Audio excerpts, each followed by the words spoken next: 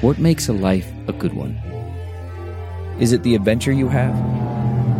Or the friends you find along the way? Maybe it's pursuing your passion while striving to protect, defend, and save what you believe in every single day.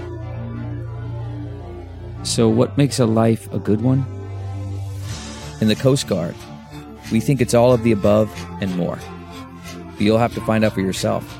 Visit gocoastguard.com to learn more.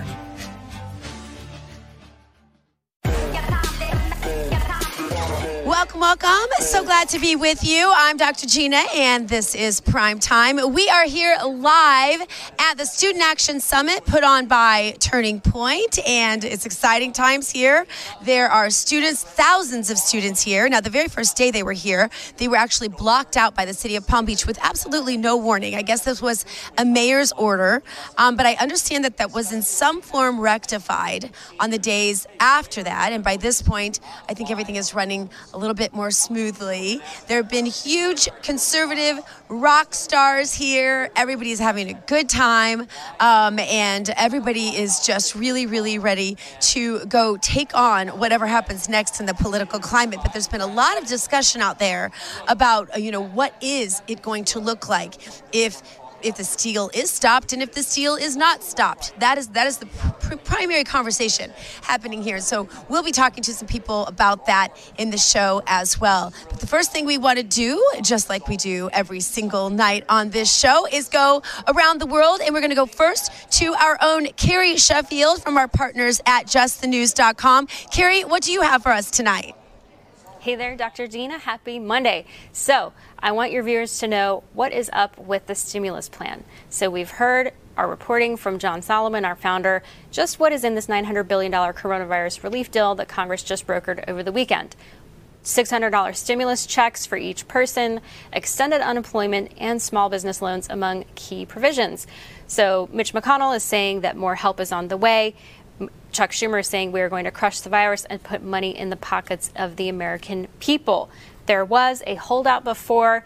On the Republican side, Senator Pat Toomey was upset about the Federal Reserve. He said he wanted to rein in some of the spending and the ability to lend by the Federal Reserve. And the folks over at the Heritage Foundation put out a report saying that they just don't like this because it goes way too far from their perspective. They say that the $600 for everyone blanket is really not being very, very targeted and narrowly specific on who needs help in this crisis. They say that it's got a lot of wasteful spending. They were happy, though, that President Trump was successful in his push to make sure that state and local governments are not getting bailed out. Specifically, those state and local governments that even before the coronavirus were already having many major problems with things like pensions, overspending, and the president said, hey, we don't want to keep shoveling money to these state and local governments that were already in trouble before the coronavirus. That would be rewarding bad behavior. That does it for us. Dr. Gina, back to you. Thanks so much, Carrie. We appreciate that. And now we are going to go all the way to Jerusalem in Israel, and we're going to talk to Gal Kalev. Gal, what do you have for us tonight? Hi, Gina. Regards from Jerusalem. Like everywhere else around the world, we have a spike in COVID cases here and no restrictions. But we tend to look at the half full here in Jerusalem and stay optimistic. Hi, Gina. Regards from Jerusalem. Like everywhere else around the world, we have a spike in COVID cases here and no restrictions. But we tend to look at the half full here in Jerusalem and stay optimistic. And one of the side effects, if you will, of the restrictions occurs here every Saturday morning when observant Jews go to synagogues. Because of the restrictions, a lot of those services are now held outdoors.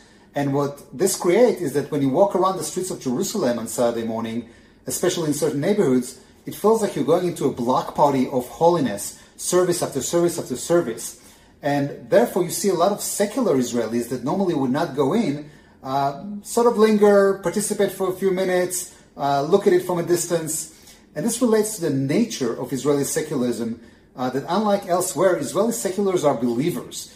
63% of Israelis fast on Yom Kippur, 93% attend the Passover Seder, and the vast majority of secular Israelis have a mezuzah on their door with biblical verses. So the religiosity is very much there among secular Israelis, but it's latent, and maybe the corona restrictions provide a few more touch points between the Israeli and his religiosity. Back to you, Gina. Amazing to think that you're on the other side of the world, Gal, and we're all the way over here at the Student Action Summit with all this activity happening right behind me. And but it's just, we're so connected in so many ways, especially this very holy time of year. Thank you so much for all of that, Gal. It was interesting because this week at our RAV Christmas party, Ben Bergquam had a chance to catch up with Matt Gaetz, and I will add to that I probably shouldn't say this, but Matt Gaetz is really good at singing Wagon Wheel on karaoke. I just feel like you should know that too. It was a great party, a good time had by our whole RAV crew, and Don Jr. and Kimberly Guilfoyle showed up, and many others that were notable, and we all had a very good time celebrating free speech and media, real media, the not fake news, right? And all the great things that are happening here at Real America's Voice. And anyway, I want to give you this interview because I just felt like Ben Bergquam did such a great job with this interview with Matt Gaetz at the Christmas party. Here you go. On January 6th, you are going to oppose the fraud, the election results? Look, if states didn't run clean elections, I don't think that we should accept their electors without debate and discussion and an opportunity to expose the fraud that toxifies the voting process that our fellow Americans ought to be able to rely on. So I'm going to join my colleagues in the House of Representatives in objecting, and I think that we'll have at least Coach Tommy Tuberville with us to have a Senate objection to mirror the effort. What do you say to, we have some senators out there saying, well, we can't get involved with this. This is a state issue. My question is, well, what the hell are you there for then? If you see this going on and you've got objections because of what happened in the states, what is the point of the federal government if they're not willing to stand up for the Constitution? You're so right. A Republican president has not been sworn in absent some congressional effort to object to their electors since 1989.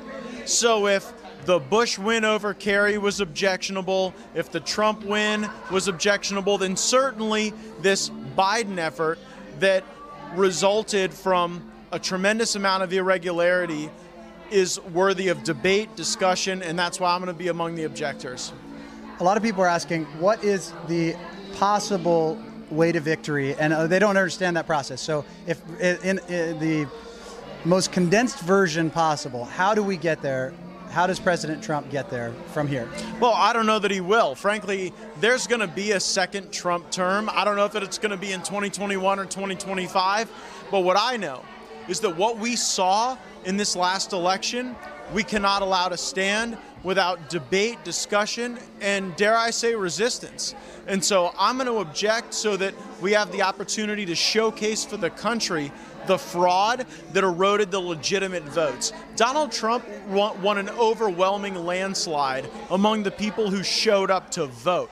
And it's only when you separated the vote from the authentication process that Joe Biden drove up margins. And we need to acknowledge that, we need to expose that, and then we need to have a laser-focused strategy in state legislators to make sure that we have voter ID, that we have signature match, and that we don't ever allow another election to be stolen again. I don't want this one to be stolen, but if we lay down right now, we'll never win again.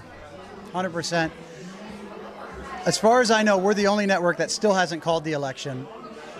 What has happened to mainstream media or media, we call it mainstream media. I don't know if you can call it that, propaganda media in America now. Well, the American people are losing confidence in corporate media because for them, I don't even think it's about profit anymore. I used to think it was all about profit, but it's about power. They want to control what you see and what you hear so they can manage how you behave. And that is not the America I know and love, and that's why I'm glad that there are people willing to step out, make the case for the America First vision, and I intend to make that case as long as the voters will allow me. God bless you, sir. Last thing, can I have you do me a favor? We're doing a Christmas wish to President Trump. If you could tell him something right now, what would that be? President Trump, I wish you Merry Christmas, and I know all the value that you've given this country with America First priorities and principles, and I hope that the prosperity and joy that you've given all of us, you will be able to receive during this holiday spirit and in all of your days to come. Congressman Matt Gaetz, thank you, sir. Thank you for being a warrior for this nation. God bless you. I appreciate it. So like I said, a great time had by all. Great interview there by our own Ben Bergquam with Congressman Matt Gaetz. A little bit of insight for you.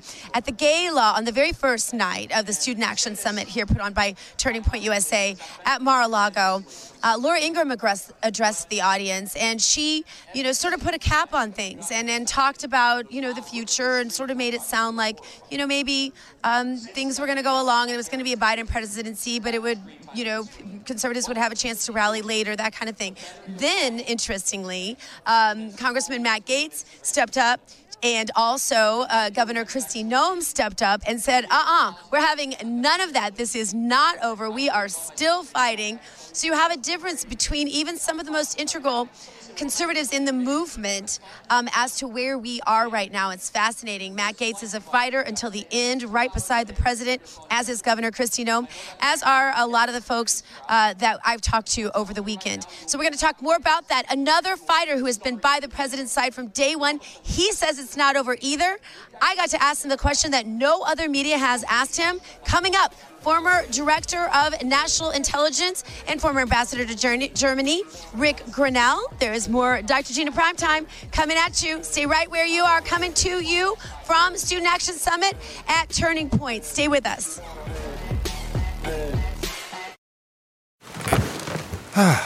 The comfort of your favorite seat is now your comfy car selling command center, thanks to Carvana. It doesn't get any better than this. Your favorite seat's the best spot in the house. Make it even better by entering your license plate or VIN and getting a real offer in minutes.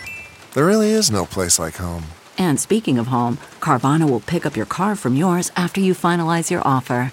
Visit Carvana.com or download the app and sell your car from your comfy place. Welcome back. I'm Dr. Gina. This is Prime Time. And earlier, I caught up with former Director of National Intelligence, Rick Grenell. Rick, amazing to have you in studio with me. You and I are old friends since before you were... Young friends. Yeah, very young. Since before you had all these amazing titles, and I'm so very proud of you. I know that you want to be known for a lot more than first openly gay cabinet secretary. So I'm almost embarrassed to ask you this question. But I also know that my audience wants to give you an opportunity to comment on the fact that the Biden folks are making a very big deal. The Democrats in general make a very big deal of identity politics.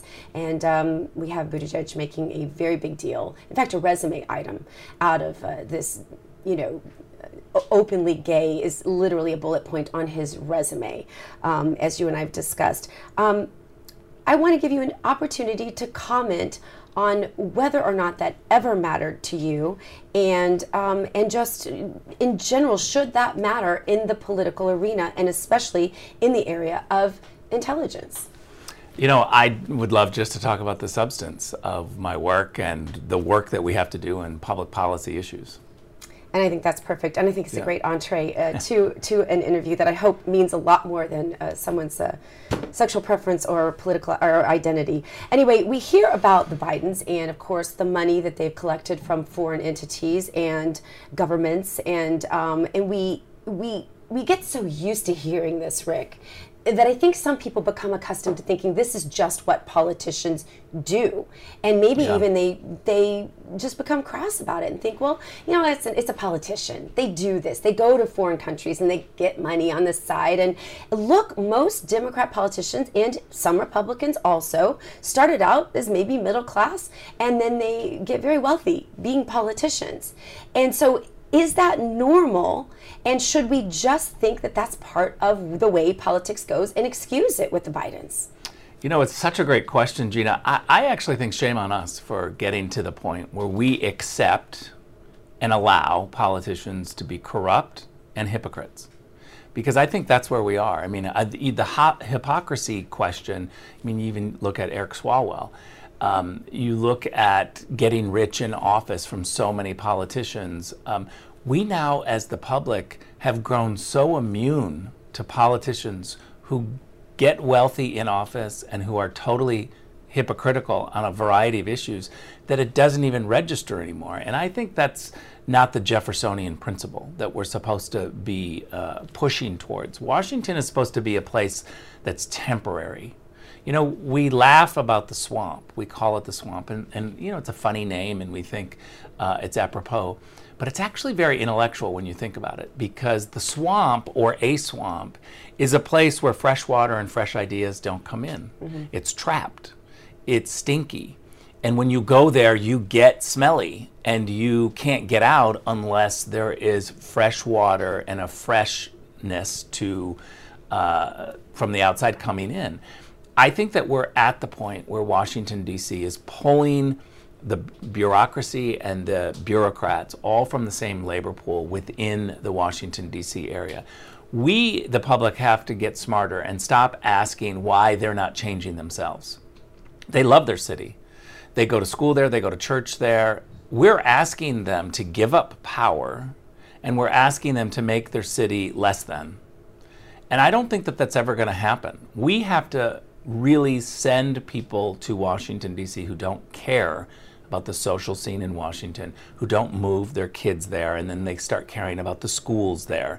This is supposed to be a temporary place. We, the rest of America, are the ones who go to Washington, D.C. with our representatives and ask how to make America better. This Washington, D.C. city has exploded. You go in cities that are struggling, not Washington, D.C. There's a new crane, and a new operation every time I go there. So we're feeding this beast of Washington, and we've got to stop.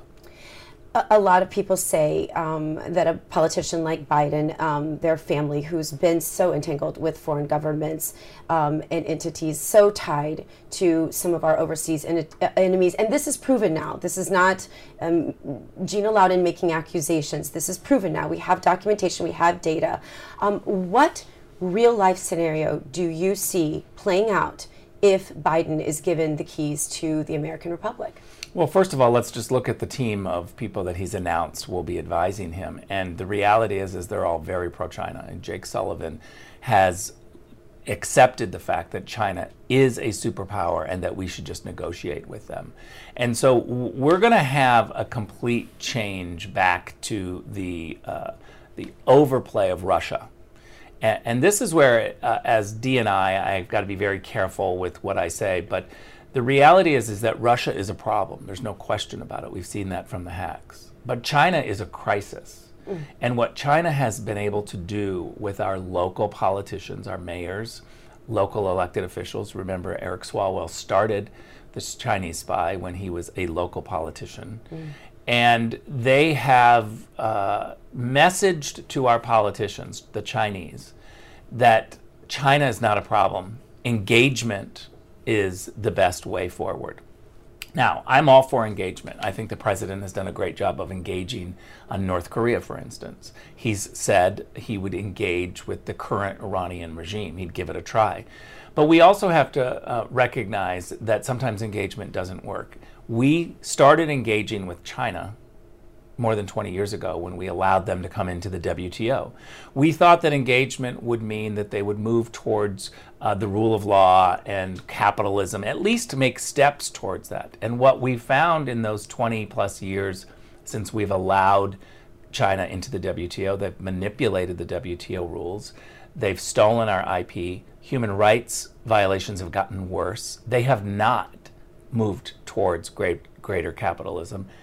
The engagement has not worked. And we have to be much more cognizant that this crisis of China, we need to fundamentally change our strategy. I fear that the Biden team is going to actually roll back all of the progress that Donald Trump has made. Remember, European leaders were not happy when Donald Trump started to take on China with tariffs. I was in Germany, and Chancellor Merkel took 12 CEOs in the midst of us trying to bring the fight to China on tariffs. She took 12 CEOs from Germany over to Beijing.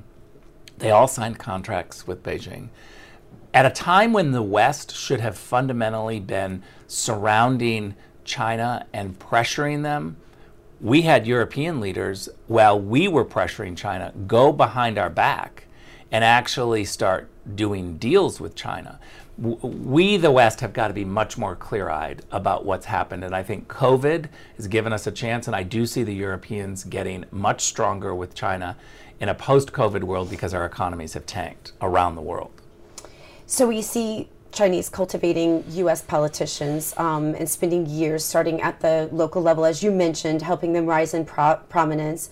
What is their end game with the spies and the cultivation of American politicians? And where do you see that in 4 years? And I guess more than anything, if the Biden administration is successful in stealing this election ultimately, is it reversible at the end of that 4 years? Because you said they would put us back, on the progress that the president and you made in the Trump administration. But is that reversible at the end of that 4 years, I guess, becomes the next question. Yeah.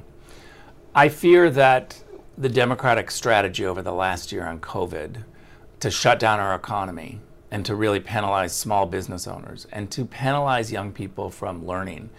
And think of all the people, I'm a cancer survivor, think of all the people over the last 9 to 10 months who have not gone to get cancer checkups. I can just tell you that I am supposed to go every 3 months to get my cancer check, and it's now been every 4.5 months. Mm-hmm. Now, there are going to be people who get cancer over this last year because they didn't get checked. We have young people who are going to fall behind. We've taken a year out of education and learning for our kids. China, on the other hand, has continued. They have gotten 9 months to a year up on us. Mm. I would say that the Trump administration's only had 3 years to take on China because of these problems instead of 4. So I fear that the next 4 years of any administration that doesn't include a Donald Trump strategy with America First, that the Chinese are going to push us right into where they want to go. The answer to your question is, what do the Chinese want? They want to be the sole superpower of the world, and we are in the way. And so we have got to remember that we've got to stand up to communist Chinese ways. I'll finish with this. COVID-19 was a terrible, obvious pandemic. The U.S. intelligence community rarely comes together to issue a statement. It's very difficult to get 17 intelligence agencies to all agree on anything. I can tell you, as somebody who put forward a statement and tried to get everybody to sign off, it was worse than the UN Security Council. Mm. And I spent 8 years there, fighting over verbs, fighting over every single word. The reality is they did come together and issue a statement, and that statement was very clear that China was where COVID-19 started, and that this got worse because of the secret communist Chinese ways. Rick Grenell, I know that our audience would want us to thank you for your amazing work as ambassador, also as a former director of DNI, and I just thank you for coming in today. Wish you all the best, and I know they would also want me to tell you to please go get your cancer check. That is very important. I have, and I am cancer-free, but I'm going to continue doing that. Thank you. Awesome, and have a wonderful holiday with your family as well. Thank you, and thanks for a long conversation. This is a great format. Appreciate you. Congratulations on the show. Thank you so much.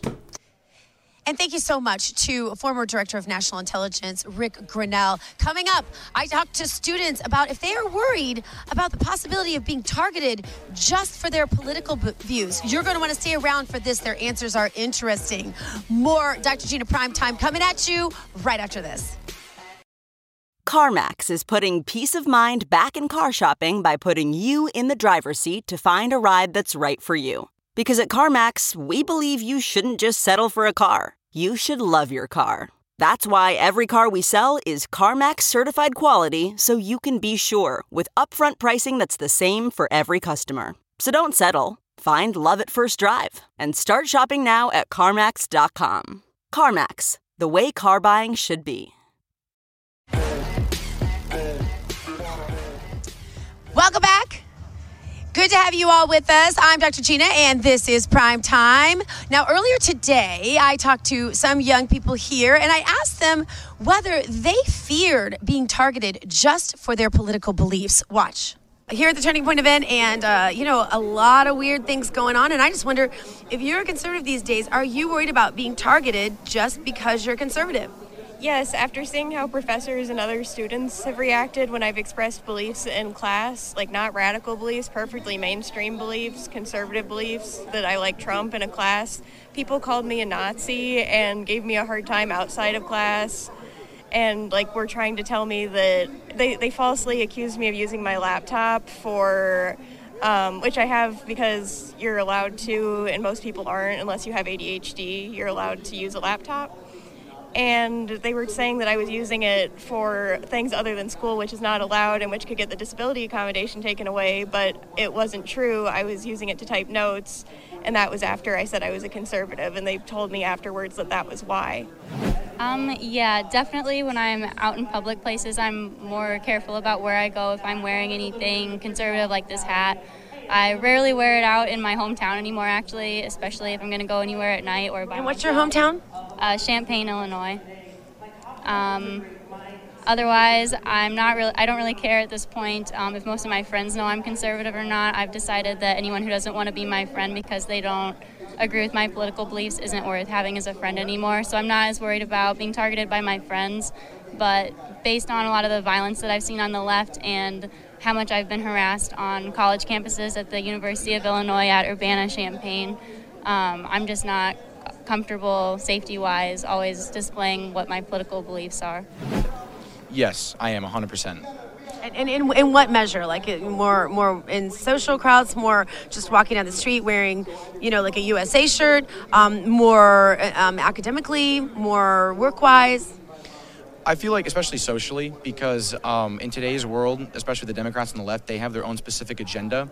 And once you don't fit that agenda, they want to shut you down and they want to cancel you because anything that goes against them, they're crybabies, honestly. And if anything that pushes against them and that they can't really deal with and fight, because they know they're wrong. Once they can't fight you, they want to shut you down. They want to get rid of you. They want to silence you. So being as a young conservative, I am very scared of being shut down socially, especially in the workplace. If I say, oh yeah, I support Trump, I kind of get, kind of shunned away. So yeah, I'm definitely 100% afraid. What about trying to just talk to them? Just real actual civil discourse? I've tried that with some people. I knew a friend of mine and he's completely polar left, opposite left, as far as you could be, socialism, and he degrades you as a human being. As soon as you pull up a point, he attacks you as a human being. So at some point, you can't have a civil discourse with somebody and be respectful, and of course. But once they start degrading as a human being, that's when you walk away because you can't deal with that toxicity in your life. I'm concerned that due to the COVID vaccine, they're going to impose it on everybody. And through this imposition, they're going to target conservatives, attempt people to pressure, impose a card that Candace Owens was talking about on her Twitter, that you're not going to be able to travel, fly, or they're going to put restrictions on you if you don't have this card. And that's a really big concern for me. And do you feel like you've already been targeted because of your political beliefs? I've not really experienced direct targeting per se. My biggest targeting is I was in high school. This girl was a feminist and identified on the LGBTQ spectrum. Nothing against LGBTQ people. I've gotten along with some LGBTQ. It's not a broad statement. However, she really despised me. I walked through the room, she would attack me. And I think there was something ideological for her motives, jealousy. I don't know, but I think I have. But it was only once. It's not nothing major. Yes, absolutely. I recently was walking down my street in Wellington, and I was wearing a President Trump hat. It was the day after the election, and obviously we were all disappointed on election night when we felt like the election was stolen from us. And the entire time when I left my house, my dad said to me, "Are you sure you want to wear that out today?" And the thought that he had to even ask me that question is concerning. And then the entire time I was just walking on the street of Wellington, and Wellington is a very middle-class community that I've always felt safe in. I've grown up there my whole life, and I felt like I kept having to turn over my shoulder to make sure no one was behind me, because you just never know these days. You see, BLM and Antifa going after innocent conservatives who are just stating what they believe, and it's not right. And the other night we were all standing outside because we couldn't get in here, and I felt very attacked by the mayor of Palm Beach and the county commissioner, who supposedly were stopping us from getting in here just because it was a conservative event. So I feel like our values and our beliefs are really suppressed. Do you think if this had been a protest against the president, there would have been a problem with the Palm Beach mayor? No, absolutely not. Like I said, I've grown up in Palm Beach my whole life. It is a very Democrat community, and I've seen BLM has marched down I-95 before with no issues and shut the highways down. Yep, and shut the highways down. But the fact that we're out here and we're conservatives, they have an issue with that. And they weren't social distancing when they did it. No, and none of them were wearing masks either. And what's the difference between us being here and talking about things that actually matter, and Christianity, and the right to actually have a vote and not vote 3 times. They have an issue with that, and that's not even just an attack on conservatives, that's an attack on America. And I also caught up with Congresswoman-elect Lauren Boebert. We are here, as you know, the Student Action Summit, Turning Point USA. Matt Gaetz, Rick Grenell, and now I have with me Congresswoman-elect Lauren Boebert from Colorado. Congresswoman-elect, it is so exciting because so many are saying that you and your colleagues are the answer to the squad. What do you say to that? We are absolutely a response to the squad. For the past 2 years, a lot of women in America have been watching.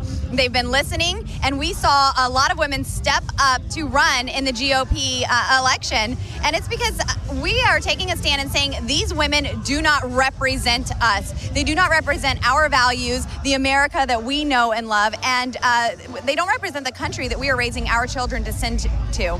And so I think that's why we're seeing so many GOP women in this election cycle. It's incredible. There are 17 of us, and not one woman ran on the fact that she was a woman.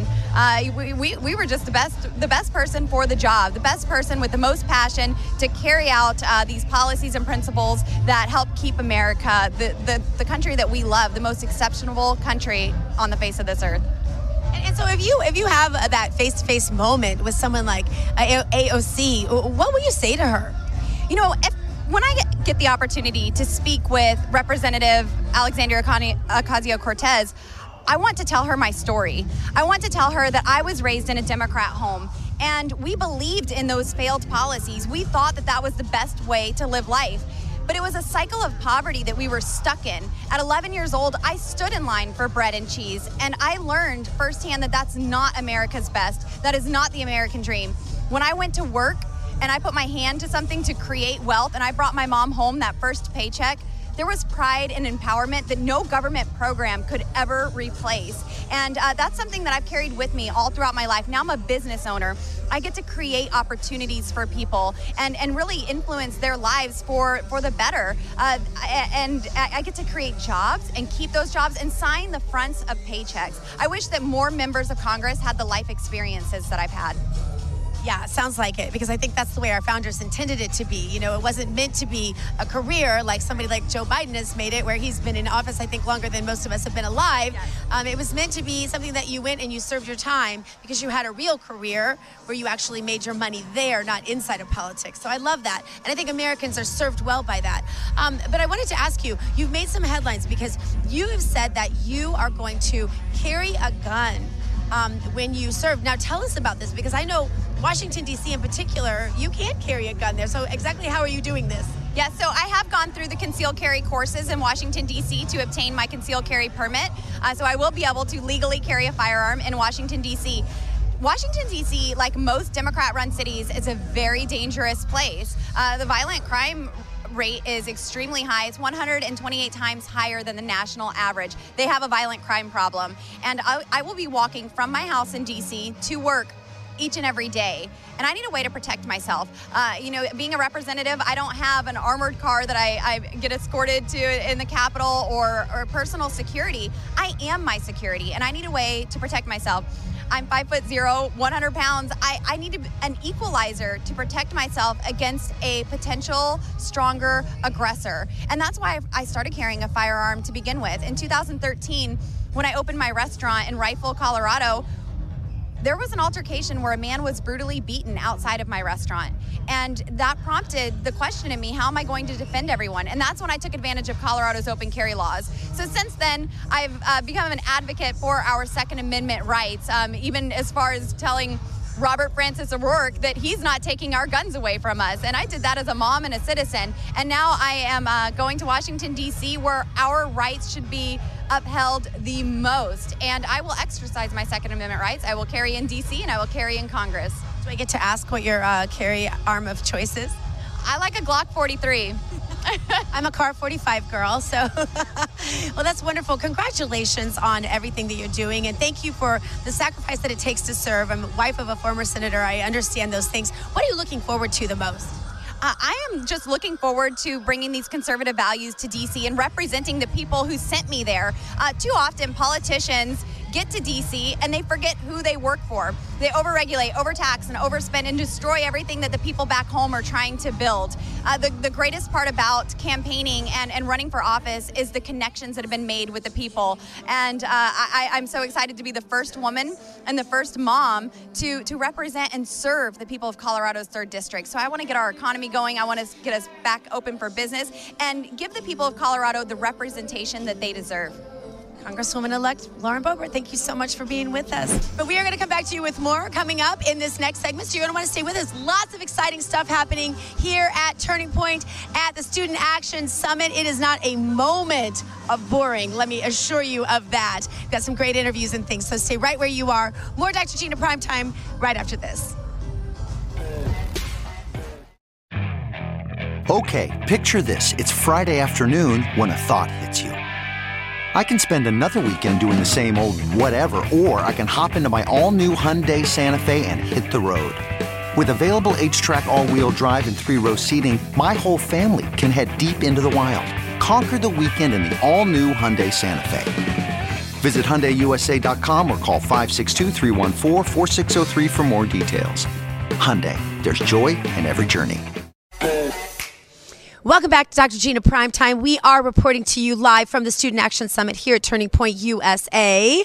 And happy to have with me tonight Hogan Gidley. Gosh, how many roles have you played for this president? It's been quite a few, actually. But all of them it has been a few. Wonderful. I've enjoyed every one. Rip through them for me? I was Principal Deputy Press Secretary in the White House. I was Deputy Press Secretary in the White House. And now I'm National Press Secretary for the campaign. So a lot of things. A lot of things. And you've spent a lot of time with him. What are your predictions really? I mean, we hear this controversy. I don't know if you were at the gala the other night, but I heard that Laura Ingraham kind of like made it like she was going to put a cap on it. And then I heard that Congressman Gates got up and he's like, oh, no, we are not giving up. And then I heard that Governor Noem said, oh, absolutely not. We are on it. We are here, still in it to win it.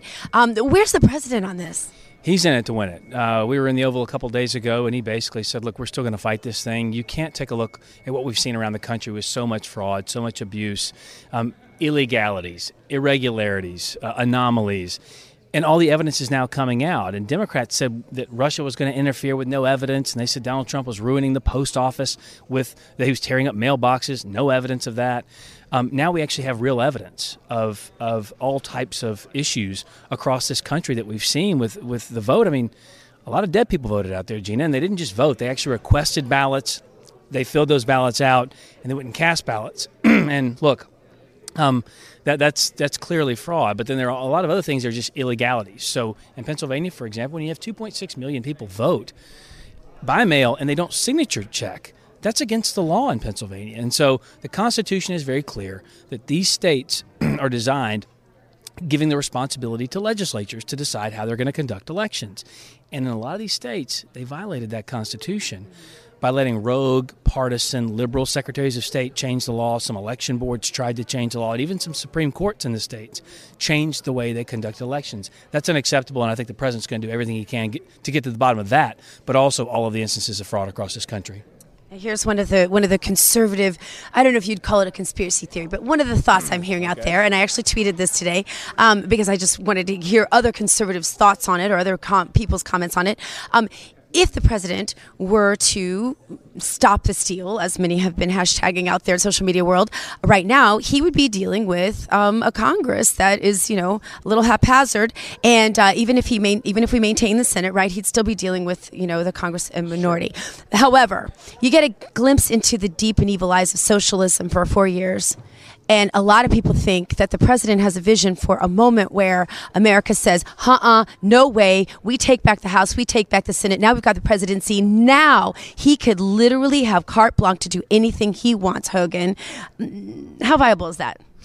Well, it's a little bit viable in the sense that we obviously narrowed the gap in the House, which was a big victory for us. Remember, all the pundits and all the prognosticators, all the polls said that we didn't have a chance, that Pelosi was going to expand her lead. She didn't. It really shrank.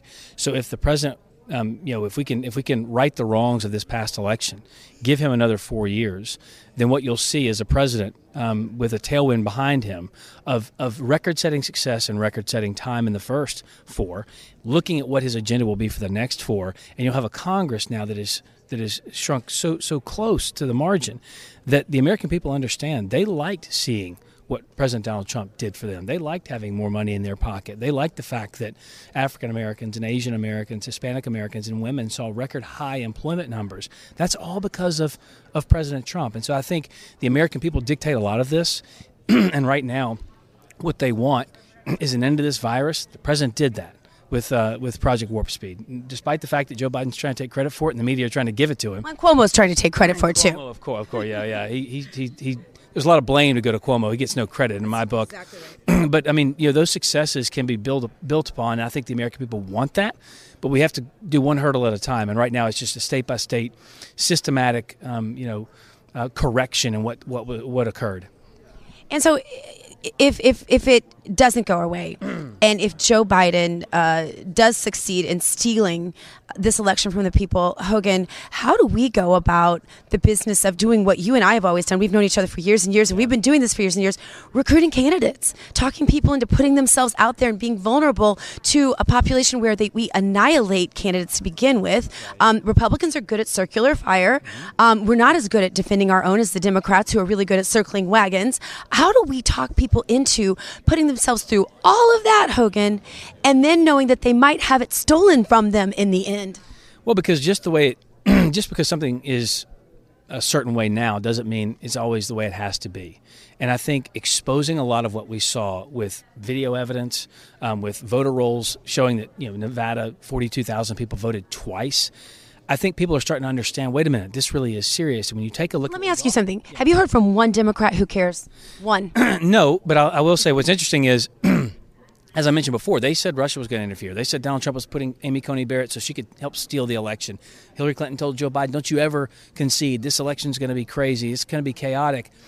And then all of a sudden they think that Joe Biden's winning, and you don't hear them talking too much about election irregularities at all. They were the ones who said for 4 years that Russia literally hacked into our machines and changed votes for Donald Trump. So let's start and stop with the people who've been pushing these lies forever, and that's the Democrat Party. But I do think Donald Trump is the only person out there with the guts, the toughness to expose what's going on. And the more people see it, the more upset they become, and they're going to want that. They're going to want that corrected in the future. There's just no way around it. I mean, the American people want to know that their vote counts, that one vote matters, and that they can have confidence and faith in our election process. And right now, they just don't. And so I think we have to make that an issue in upcoming campaigns. The president was rumored to have been going to show up here the very first night. Do we know why he didn't? I don't. I've not spoken with him about that. But look, he's dealing with coronavirus, obviously. He's been doing a great job there. But we also know, he's also talking to attorneys and others about what we're finding out in a lot of these states. And because his legal team was supposed to show up, too, and they also did not show up. Correct. And I can't get ahead of anything that Rudy and the team is looking at doing. But they have a few arrows still left in the quiver, so we'll see what happens. Okay, that's exciting. And just one last thing. I think people want to know that the president is going to get some. You're losing your voice, and I'm losing mine. We're almost done here. but I think people want to know that our president is going to get some downtime with his family because he's had so little time out of the Beltway. Even in the last since COVID started. Do you have any idea what his plans are for Christmas, and if he's going to get some of that R&R and maybe a little time on the golf course here at Trump National? I hope so. I mean, the guy never sleeps. He works all the time. You know that. You've known him for a long time. I don't know. It looks like the plan is usually to come down here, obviously, for Christmas and then spend New Year's here as well. And he and the First Lady monitor Santa's activities on Christmas Eve, too, for the kids, and that's always fun. So chances are he'll be down here, but, I don't want to get ahead of his schedule by any stretch. Always good at taking that little bit of out. Any comments just to kind of wrap up the whole SAS experience? Yeah. And the young people, I really like you to speak to them specifically. I will. This is my first one. I've never seen anything like it. And, I walk around these halls and I watch these kids talking to each other. I just go by a group just outside the door here, and they're talking about different articles to the Constitution and what they mean, how it impacts Second Amendment. I heard another group talking about pro-life. I just walked past a group of 4 people holding hands, praying with each other about this event for the country, for the president, for our opponents. I mean, if this is an accurate representation of the future of our country, this country is going to be in great hands. These kids are amazing. They're engaged. They want to help. They appreciate the fundamental goodness and strength and compassion that is America. And I think they wear it on their sleeve, and that's helpful. What a beautiful way to end this event and to end this interview and to end the show tonight. Hogan Gidley, thank you so much for being with us. And thank you to all of you for joining me tonight. Thank you to everyone here at your new home for real news, the uncensored, undaunted, real America's Voice, live from Studio 6B. Coming up next, hug your children, love your God. You go boldly now and live the truth. Good night.